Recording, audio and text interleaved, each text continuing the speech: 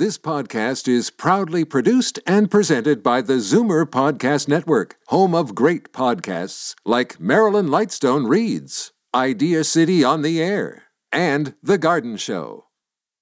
You're listening to an exclusive podcast of Fight Back on Zoomer Radio, heard weekdays from noon to 1. You're listening to an exclusive podcast of Fight Back on Zoomer Radio, heard weekdays from noon to 1. Now, Fight Back with Libby Znaimer on Zoomer Radio. Good afternoon and welcome. Have you tried to find a new family doctor lately? It's a tough assignment, and here's why. Canada has almost 20% fewer doctors per capita than the OECD average. New research from the Fraser Institute finds that in 2015, Canada had 2.7 doctors for every 1,000 people, where other developed countries have 3.4 physicians for every 1,000. Germany leads the pack with 4.1 doctors for every 1,000 people. Now, we are not likely to close the gap anytime soon. We are set to go up to 3 docs per 1,000 by 2030, and this as the population ages and we need more physicians. And not only are boomer patients getting older, so are boomer doctors. So what happens when your doctor retires? And for most of us, we choose a doctor who's actually a little older than we are.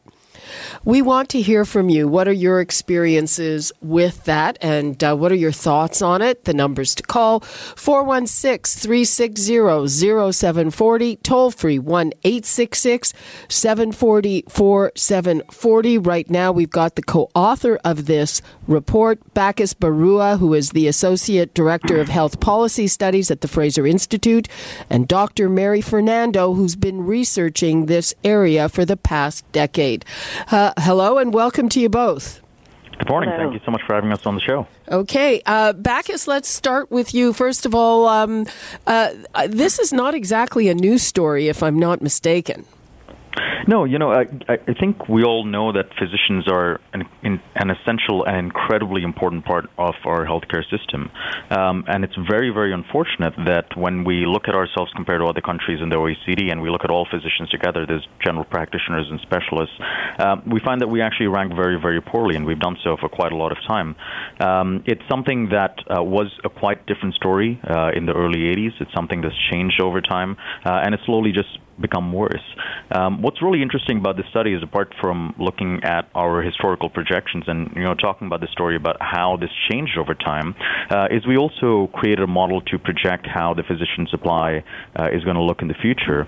And unfortunately, for those people who were hoping that this would change dramatically, given the recent increase in enrollments, our model is showing that it's only going to increase very, very marginally, and in no way is going to come close to what the OECD present-day averages. Dr. Mary Fernando, what is the reason for this? I think that it's a complicated set of reasons. One is that in the 80s, there was a study, Bayer-Stoddard study, which showed that we should cut medical school spots. Alongside that, there was a sense that doctors and doctor numbers are a social construct, and there was no ideal doctor number.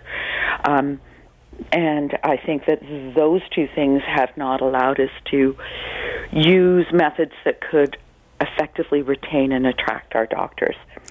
I just want to point out that alongside this 3 number that Bacchus is talking about, there were a couple of landmark studies by the OECD, 21 countries over 30 years, that showed robust doctor numbers decrease mortality. Now, Bacchus, I think you've done some really good research showing how many people have died possibly in Canada because of doctor shortages.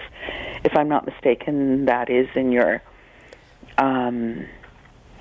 the effective wait times on mortality in Canada. Do you have that, Bacchus? Yeah, that's a study we actually did a couple of years ago, which was looking at the very, very broad relationship between wait times in Canada and mortality. And what we found was that there was a statistically positive relationship between the length of the wait times and mortality, and about we calculate more than 40,000 women could have died because of increase in wait times. Could have or did? Well, it's a statistical relationship. So it's one of those things that we have to always caution when we say that. It was statistically significant, unlike what we found for men. But this is one of those things which, we're very, very certain of the fact that, a shortage of any of these resources can and does have a very real effect when it comes to hospitals. When we look at very, very small studies, it's much harder to pick out these things at a broader level. But one of the interesting things that I think the doctor was pointing to was we did find a relationship when it came to the mix of doctors and the number of doctors. But this is really more about the overall system to me, because we have situations where you might actually have doctors graduating and aren't able to get employment. We have situations where you have doctors who are in the system and aren't able to actually deliver services because there's not enough money. We actually have situations where you might have doctors, but because we don't have any cost-sharing, tempering patient demand, we might be actually getting a lot of patients who actually don't need to access the doctors, accessing the doctors. I want to pick up on something you just said, because that was my impression, that on the one hand we have this shortage, but on the other hand you have people who have graduated who can't get a spot. And also I'm wondering about the situation with foreign doctors. There are a lot of foreign doctors who can't work. Yeah, it's a very, I hesitate to use that word, but very ironic situation where I see the history of physician supply in Canada in sort of three waves. In between the 60s to the 80s, we actually had a fairly good physician-to-population ratio. In the 80s, it started to go down, as the doctor mentioned correctly, in 1991, with the Beresford report, we saw basically a plateauing of the physician supply, and the rest of the OECD countries went ahead. Governments realized that this was a mistake, tried to fix this in the 2000s, increased medical school enrollment. We have new doctors graduating, but there are also studies saying that I think it was 16% of newly graduated doctors after about 2010 weren't able to find employment. This is a really sad situation because we know that there are many cases where there's a need for doctors. We know that there are patients on waiting lists, which are far longer than there are in other countries. But there is something about our system, something about the way that it is funded, something about the way that care is delivered, something about the incentives that prevents this from happening. Mary, I was going to ask you, now you say that a lot of I know that in the 80s there was a bit of a brain drain to the United States. I also know that subsequently there are a lot of doctors from the States who choose to practice here, but you're saying that a problem is that we don't necessarily retain doctors who train here, correct? I don't. I think the numbers showing U.S. doctors coming into the States are less from the States into Canada are well below even 500. Bacchus, you are probably more familiar with these statistics than I am. However, there is a study, I think it's from 2016, showing that we have over 11,000 Canadian-trained physicians in the U.S. right now. Uh-huh. Now, that is a significant number, so the brain drain is not a small number. It's a large number. And as for international medical school graduates, there was a 2009 study showing that the IMGs, international medical graduates, who completed a residency program in Canada worked less than 3 years before moving abroad. So the factors that Bacchus has clearly talked about, and I think accurately so, are problems that send our doctors out of Canada, whether they be international medical graduates or graduates who have trained here. And I do know some doctors who have left this country, and I can only speak from personal experience. If you're a Canadian with strong roots in this country, you leave, you don't leave easily. You try to stay if you can. This is where your family is. This is where your friends are. This is a community that most people want to stay in. So to keep our doctors, we need to be far better at making Canada, Ontario, more attractive. Okay, I want to take some calls, but I also want to throw something out. People go to medical school. It does cost a fair bit of money, but really the taxpayers, pick up quite a share of that. It's not like going to medical school in the United States. Should we enforce? Should we make sure that people who have benefited from studying in our medical system actually, pay it forward by having to work here for a certain amount of time? Well, I really want to jump in there because the thing is, the question is, Canadian doctors leaving is definitely a significant issue. It's not the largest issue that we have over here, and the primary reason why we don't have enough doctors. But when we're talking about that, one of the things we have to understand is if they are leaving, and there are a lot who do leave, why is it the case that they do? Is it simply because there are better opportunities, or is it because they are not getting those opportunities over here? In which case, it's really not their fault. So, one of the things that I tend to string a lot of these things together, and I see a lot of connections with the fact that, in Canada we have a government monopoly over the financing of the system, and B, therefore we have what are called global budgets in hospitals. When you have global budgets in hospitals, essentially hospitals are not really being incentivized to treat patients. They see patients as a cost eating into their budget. In most other countries, it's based on activity. And why this is important is because when you have those budgets, when you structure things that way, it makes it a situation where even if you do have doctors, even if you do have operating room times, they might not be able to be actually able to deliver their services. So you have the hospitals, you have the doctors graduating, but if the hospital is not able to hire the doctor, it's really not the doctor's fault if they're leaving the country. I'm sure a lot of Canadian doctors would like to stay and treat their patients if they were allowed to do so, but we've set it up in such a way where in a lot of cases it may be actually against the laws of the province to deliver care outside the public system and the money available there. And thank you. You're absolutely right in terms of physicians. The other piece of that is that if we ask physicians to stay, I'm not sure about the legalities of that, but we're also asking foreign doctors to come here. You can't do both. And we have, it's just a very complicated thing. I think the question is, do you want our doctors to stay with a carrot or a stick? And I think we need a very small carrot. Canada's a wonderful country. Doctors leave with great regret. And if we could make it easier for them to practice and do so, as Bacchus has explained clearly, well, manage their patients well, I think you would have doctors staying. For example, right now, we have Bill C-29 from the federal government that is making it very difficult for doctors to stay, and a lot of doctors are going to leave because of it. If we start to change things to make it even more difficult. What are you referring to? The small business rules? The government walked those back. They have. It's unclear where they stand at this point. We've heard very little from them, but the walking them back. It's not that unclear because there were a basket of measures that almost seemed to target doctors in terms of small business and the amount of money that you could keep in your business.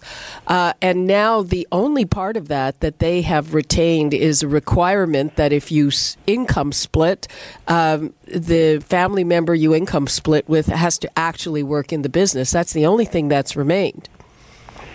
The Financial Post put out a new article, and again, this isn't my area, but they showed that retained earnings within a corporation for small business and doctors would be taxed at over 100%. That's only that's at an extremely, I forget the number, but it's like $1 million or something. They walked that back significantly, and even the doctors' organizations, came out and said that they're glad that happened. Absolutely, and they also allowed $50,000 in passive savings within the corporation, which was a good thing. because that's how physicians fund their maternity leave. Exactly. Yeah, absolutely. Let's go to the phones. We've got Joan in North York. Hello, Joan. Yes, I'd like to talk about in Ontario. There was a surgeon in his 50s that did shoulder replacements, had been doing them for years, but our premier decided that we don't need those. It will just cut the number he could do and amount they would be paid for. So he was forced to go to the States. So I blame it on our premier in Ontario, just so Wynn's putting out a lot of things now for trying to get in for the next term for election, but she's cutting back with an aging population that things need to be done, but she doesn't. I'm just blaming her for one of the Was there a cap? Was it a cap or something? Where do you go now? Was there a cap or something? Because as far as I know, shoulder was put on and put back. The residents that were going through as a surgeon to do shoulder replacements, they can't get jobs because they're not getting paid. So they're getting their education here and they're going to the States because our premier doesn't believe that they need to have shoulder replacements. Well, there are shoulder replacements being done here. It might have been cut back, though. Let me just jump in for a second because I don't know this specific case, but I think it's really alluding to a much larger and very serious issue that we have, and that's that we have a closed system where if you don't have the money for something, you have to find ways to cut back on the services. So we have a situation right now where for years provinces have been ramping up spending like crazy in the healthcare sector, to the extent that I'm a little jet lagged actually. To the extent that the budgets have actually healthcare is actually consuming up to 40% or larger of their budgets. It's also consuming a larger portion of the provincial GDP. So we've been on an unsustainable path when it comes to spending for a really long time. Unfortunately, a lot of that money has not actually been translating into actual services being delivered. And because of the closed system, because doctors do not have the opportunity or the freedom to actually treat their patients outside the public system, it creates a situation where, yes, in some cases there have to be caps, in some cases services do have to be cut, and in some cases when there are new physicians, as we mentioned, who are graduating, cannot actually be hired. This is really about the entire system as a whole. There's another really interesting issue that we have, which is that, when it comes to the issue of cost sharing, I know that it's a very contentious thing to talk about, but it is important because we need to help patients also understand what services are actually really necessary and need to be seen by a physician, and which services actually are just a small cut on the finger. So it's really from both ends of the spectrum. And a lot of doctors are working in education and are working to try to do that, and there are other professions like pharmacists who are getting permission to have more and more services. I want to take a call from Ida in Mississauga, but just make the point that not everyone agrees that the problem is that there's no private pay medicine. Some people would argue that there's a huge amount of money being spent, but not necessarily in the right way. And that's where I would be. I'm actually more interested in bolstering the public system. Okay. Let's just take a call from Ida in Mississauga. Hello, Ida. Hi. How are you? Fine. How are you? I'm not great. But anyway, I'll get over it. Hopefully, yes. I hope so. I want to make 2 points here. Obviously, I live in Mississauga. We have a lot of clinics, and I swear almost every clinic advertises doctors will accept new patients. I had a doctor at Eglinton and Avenue Road, and I just got sick of the drive. And I went to the clinic in my pharmacy, by the way, and saw this doctor, a female doctor, and she's wonderful, and I'm with her, and she's still accepting new patients as far as I know. Excuse me, she's so buttoned down on everything. I mean, she just she just doesn't treat me like a, let's get her in and out of here. That's a good news story. I like to hear stories like that. She's wonderful. She did move because she was on the lake shore, and she moved over to the Queensway across from the Trillium Hospital, which is, just as handy for me. Is she really young? I have to guess maybe 35-ish. Not brand new. Ida, I'm really happy to hear that. I've heard a lot of other stories about how hard it can be. Well, but I'm happy to. The thing is, I'm sorry to interrupt. The interesting thing is, like you, I was thinking, okay, my doctor's getting older. I've been with the family, first the father, then the brother, then the other doctor, the younger kid, who's now looking at retiring. I was thinking, so I phoned him and I said, hey, we were on a first name basis, so I just said, hey, Robert, I just can't do this drive anymore, to Avenue Road in Eglinton, because he only saw patients in the afternoon. And he said, very cavalierly, I thought, he said, so get another doctor. Well, he already did. He's being honest with you, and it worked out. Ida, thank you very much for your call. Okay, one other... We've got to go. Sorry. Thanks. Okay, we have to take a quick break, and we will be right back with a bit more on this when we come back on the other side of the break. Fight Back with Libby Znaimer on Zoomer Radio. Welcome back. We have been talking about a new Fraser Institute study which shows that Canada lags behind in the number of physicians per capita, and that is a big problem that is only set to get worse as the population ages. We are close to being out of time on this, so I'd like to go back to our experts, and let's start with you, Dr. Mary Fernando. What would you like to leave us with on this? I think one of the things in the study, and one of the things that has been reiterated time and time again, is we spend more money than the average OECD country. We have fewer doctors. I'd like to point out we also have fewer hospital beds. So as we move forward, I think there should be pressure on governments to invest in patient care, in doctors, in nurses, in hospital beds. As opposed to administration? And obviously, if we have fewer of all these resources, where is it going?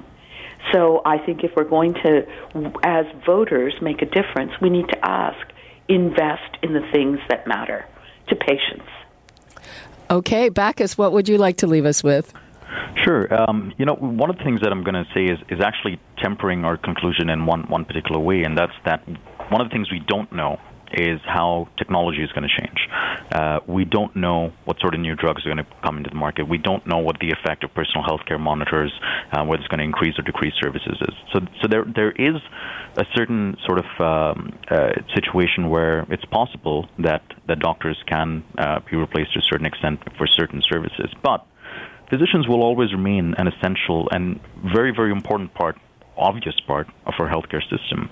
So to the extent that people care about the fact that we, despite, as Dr. Mary said, being one of the largest spenders on healthcare amongst universal healthcare countries, that we have one of the lowest ratios of physicians, that we have, I think, the lowest ratio of acute care beds, that we consistently have the longest wait times for healthcare in the developed world, and we are facing an aging population going forward. This is something that we need to understand is just another manifestation of the system that we've set up. I think we fundamentally need to think about the incentives we have in place, the freedoms that we have in place, and why other countries with universal health care don't institute the same policies that we have in Canada. We are unique not because we have a universal healthcare system, but because of the way that we do universal healthcare. And one of the consequences is the sort of physician supply that we see, the sort of wait times that we see, the patients who are waiting for family doctors. It's if you keep doing the same thing over and over again, you're going to get the same results, and we're not going to be seeing much change according to our model. Okay. Thank you both, Bacchus Barua and Dr. Mary Fernando. You're listening to an exclusive podcast of Fight Back on Zoomer Radio, heard weekdays from noon to 1. You're listening to an exclusive podcast of Fight Back on Zoomer Radio, heard weekdays from noon to 1. You're listening to an exclusive podcast of Fight Back on Zoomer Radio, heard weekdays from noon to 1. This podcast is proudly produced and presented by the Zoomer Podcast Network, home of great podcasts like Marilyn Lightstone Reads, Idea City on the Air, and The Garden Show.